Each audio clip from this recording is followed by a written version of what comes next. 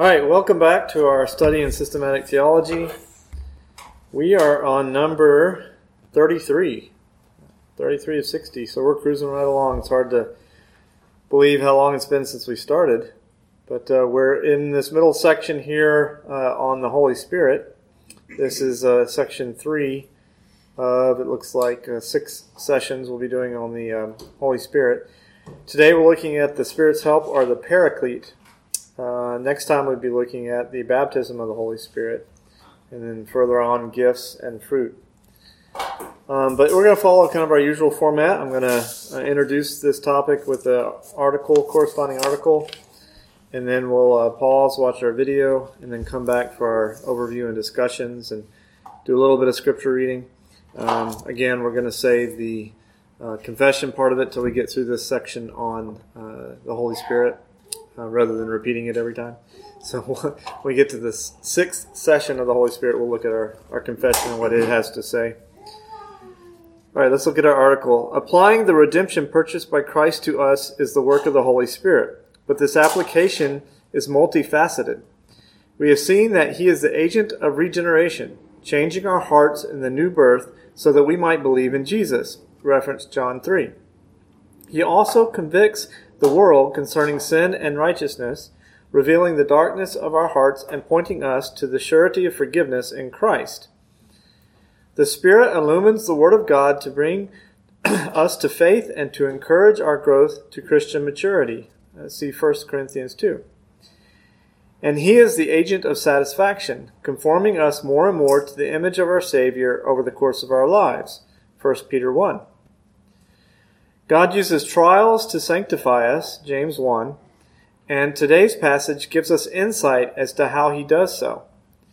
John 14 through 17, and we'll be reading a small part of that later, records the final teaching Jesus gave to His disciples just before His crucifixion. During His upper room discourse, our Savior reminded them that they would face hatred and persecution from the world because of their faithfulness to Him. However, the disciples would not be left defenseless at such times, for the Lord promised to send the Helper, the Spirit of truth, from the Father to be with them and bear witness about Him. When faced with demands to surrender or compromise the faith, the Holy Spirit is with us to strengthen us in the truth, to present a compelling witness to the truth of the gospel in our hearts and minds, and to enable us to stand firm in the faith. The Spirit sanctifies us in our trials by confirming us in the knowledge of His truth and giving us what we need to present it to others. Such assistance is confirmed in the title Paraclete, which is given to the Holy Spirit. In today's passage, it is translated as, quote-unquote, helper. Older translations render it, quote, comforter. To be more precise, the Holy Spirit is another helper or another comforter. See John 14. The first comforter is Jesus Himself. He is the first Paraclete, as that is the word translated as advocate in 1 John 2. In the first century, a Paraclete was like a modern-day attorney, one who would come alongside people to help them in times of trouble. Jesus is our advocate or Paraclete before the Father, who pleads the case of our righteousness in Him, secured by His blood. The Holy Spirit is our advocate, comforter, or Paraclete before the world, who comes alongside us to give us strength and courage when we must stand for Jesus amid hostility and persecution. And a final note on our study here. So it says, today we speak of a comforter as one who comes to wipe our tears away and console us. While the Spirit does perform this work, that is not what we mean when we call Him our comforter. Note that the Latin roots of the term comforter, cum and forte, mean with strength, which accords well with the meaning of Paraclete in Greek. The Holy Spirit is no mere shoulder for us to cry on, but the sustainer of our faith and courage in the darkest of times. All right, so let's pause, watch our video, and then hopefully we'll get into some good discussion after we do our overview. All right, we've just finished our video. Let's go through our overview here, and then let's get into some discussion afterwards. So, session 33, the Paraclete. By way of introduction, the Holy Spirit plays a vital role in the life of the church and in the lives of believers. He is the helper whom Christ promised to send, the Paraclete. In this lesson, we explore the importance of the Spirit's role as the promised comforter whom God sent to be with his people in the midst of a hostile world. Sorry for the typo there.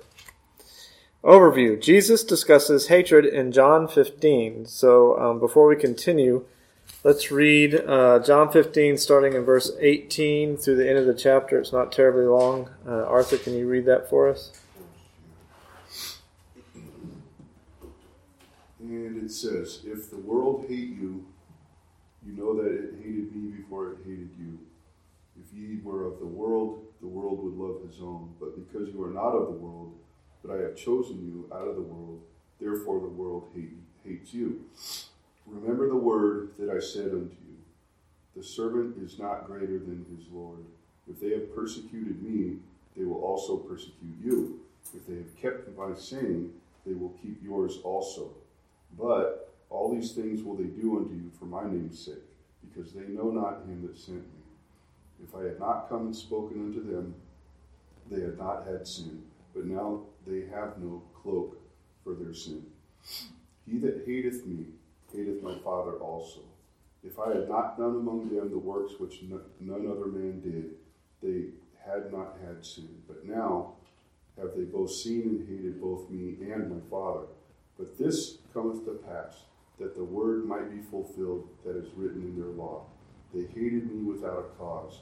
But when the Comforter is come, whom I will send unto you from the Father, even the Spirit of truth, which proceeds from the Father, he shall testify of me. And you also shall bear witness, because you have been with me from the beginning." Thank you.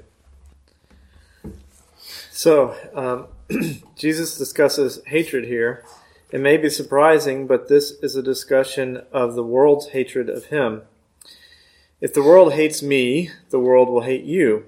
I will send you a comforter. Who is the Paraclete? It is not exactly correct to say that the Paraclete is the only Paraclete, as Jesus was the first. The idea of the Paraclete has been associated with comfort. Nietzsche assaulted the idea of a living God, let alone a God who is with us as a comforter. The nature of the Holy Spirit's comfort and our idea of a comforter can be quite different. Paraclete means to call someone alongside. In Greek culture, this referred to a family attorney who was kept on retainer.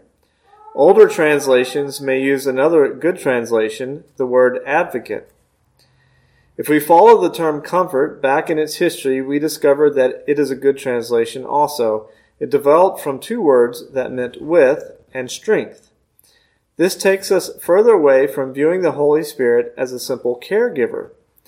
We are conquerors, developed and strengthened by the Holy Spirit through the application of truth. We learn more about the Holy Spirit in the Upper Room Discourse than in any other section of the Bible. So let's look at our questions. Is the Holy Spirit the only Paraclete mentioned in Scripture? No. Jesus tells his disciples he will send another Paraclete.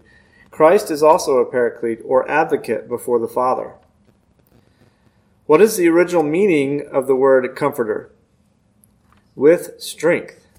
The primary work of the Holy Spirit is to come to strengthen God's people to be courageous in the midst of fearful tribulation. What is the example of a Paraclete from ancient Greek culture? The family lawyer. He would be an advocate for the accused against accusations. What does the Upper Room Discourse tell us more about than does the rest of the New Testament combined? The Holy Spirit. Here, Jesus gives us insight into the person and work of the Holy Spirit. What 19th century philosopher despised the idea of meekness? Friedrich Nietzsche. He abhorred what he considered the ethic of weakness in Christianity and its emphasis on humility, patience, and kindness, and called for an ethic of strength and machismo. What was the final teaching session Jesus had with his disciples before the crucifixion? the Upper Room Discourse. It instructs us about the character of the Holy Spirit and his mission. All right, so some discussion questions. What do we mean by the term Paraclete? Advocate, okay. Defender, yeah. Thrown alongside. Yeah, alongside. So, let me ask this. Would you say there's any concern or danger in kind of the modern conception that the Holy Spirit is a comforter in the sense of just a counselor, a consoler, I should say? Yeah, I like the point that Dr. Sproul made, where he said if you view him like that, then you're expecting to go into the battle alone and then get beaten and abused and broken, and then the Holy Spirit comes through and helps you out, rather than drawing on the Holy Spirit and asking God to empower you through him, so that way you can fight the battle the right way, rather than your own strength. Right. Yeah. So he's not there just to wipe our tears away, right? He's there to give us courage and strength, and at least in the case of Pentecost, to give actual words to say, right? So. Okay, who was the first Paraclete? Jesus. Jesus, yes. And so, to that end, how was he a Paraclete? How is he a Paraclete? Advocate. Yeah, advocate. Absolutely. Yeah. Advocate, defense attorney, right? Yeah, well represented. Yeah, representative, yes, definitely. So we can see that role is very similar between Christ and the Holy Spirit.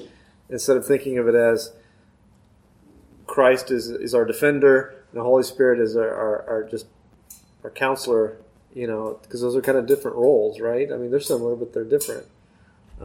That it's way more overlaps than just that, right? Because we get strength through Christ, we get strength through the Holy Spirit.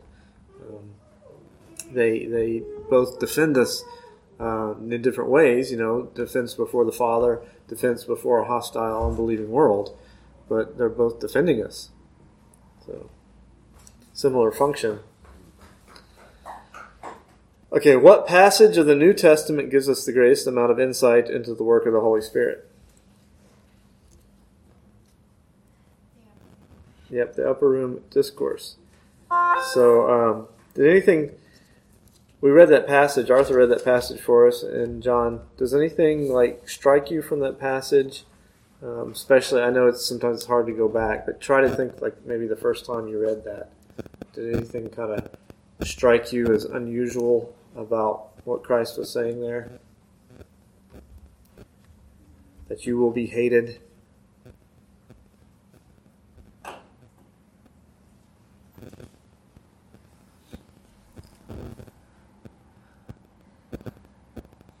Often when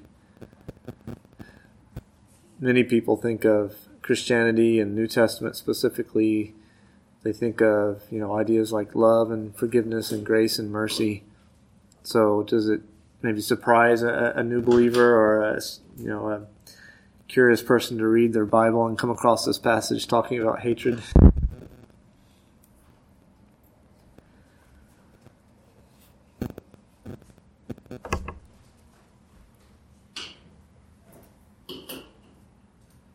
Well, it's counter to the, when, like you say, we mostly hear about the love and the joy you receive right. when you accept Christ and all that stuff. And here is something totally on the other side.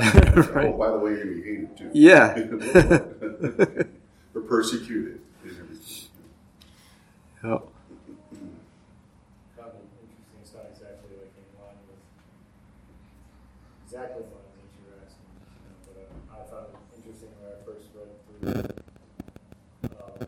about how he says that don't worry about what you're going to say during that time, but the Holy Spirit will give you the words to speak. And my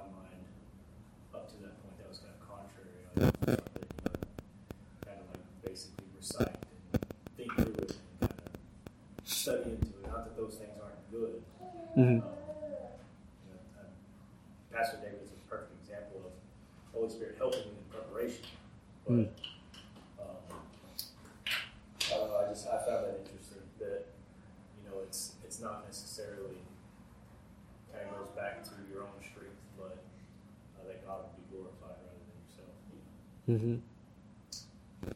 Yeah, and I think a lot of Christians actually are scared to even think about practicing apologetics, because they're so scared of saying something wrong or just not having the answer or making a fool of themselves, But I think this is a similar case. We have to trust that the Holy Spirit will strengthen us in those situations. But we should be prepared to give a defense of our faith.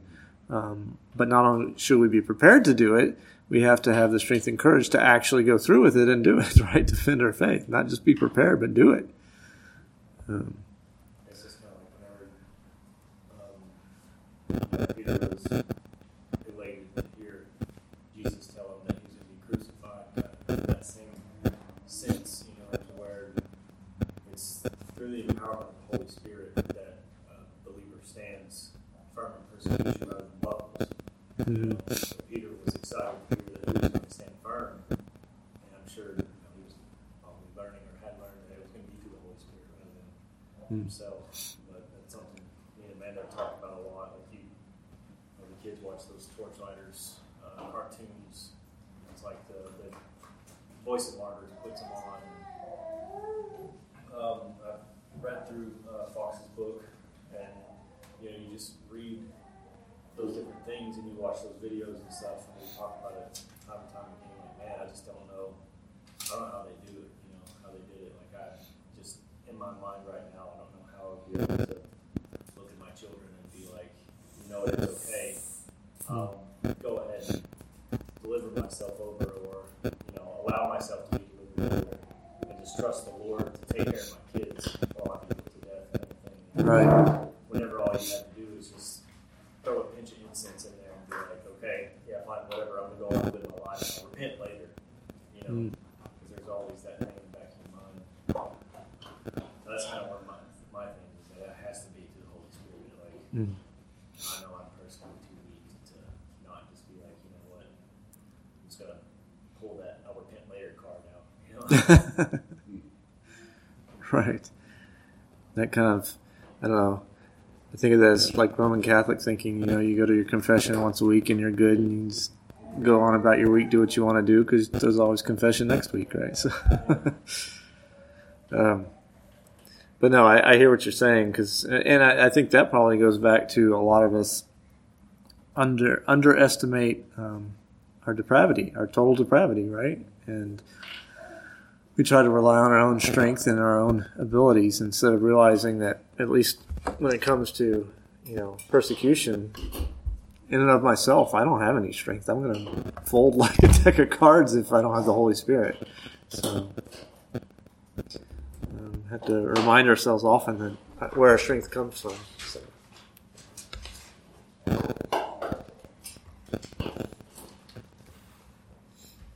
All right. Well, I think this was a good review, good session.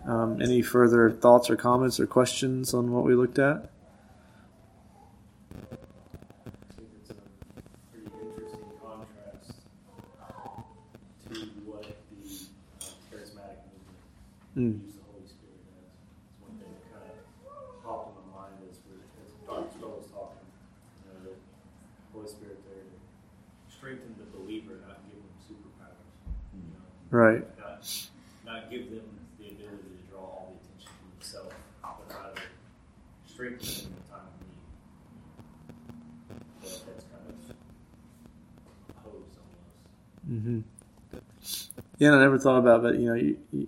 You'll hear them say, they're full of the Holy Ghost or whatever, right? I'm thinking, well, aren't all believers at all times? I mean, why do they think just on certain times the Holy Ghost shows up and makes them dance around or whatever? So. That doesn't exactly align with what Jesus exactly. But that is interesting. I mean, we do live in a culture, even in certain Christian circles, that have very big misconceptions about the Holy Spirit.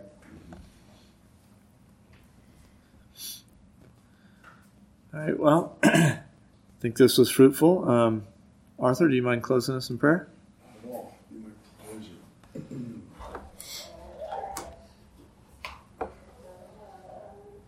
Father God, we thank you so much, God, for bringing us together to get deeper into your word and get the insight and education and everything that you've given to us, Lord.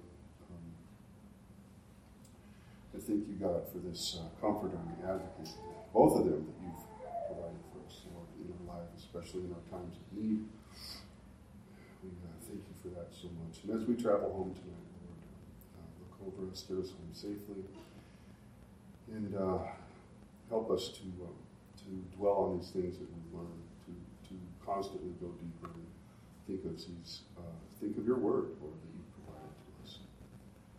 In Jesus' name I pray. Amen. Amen. Thank you.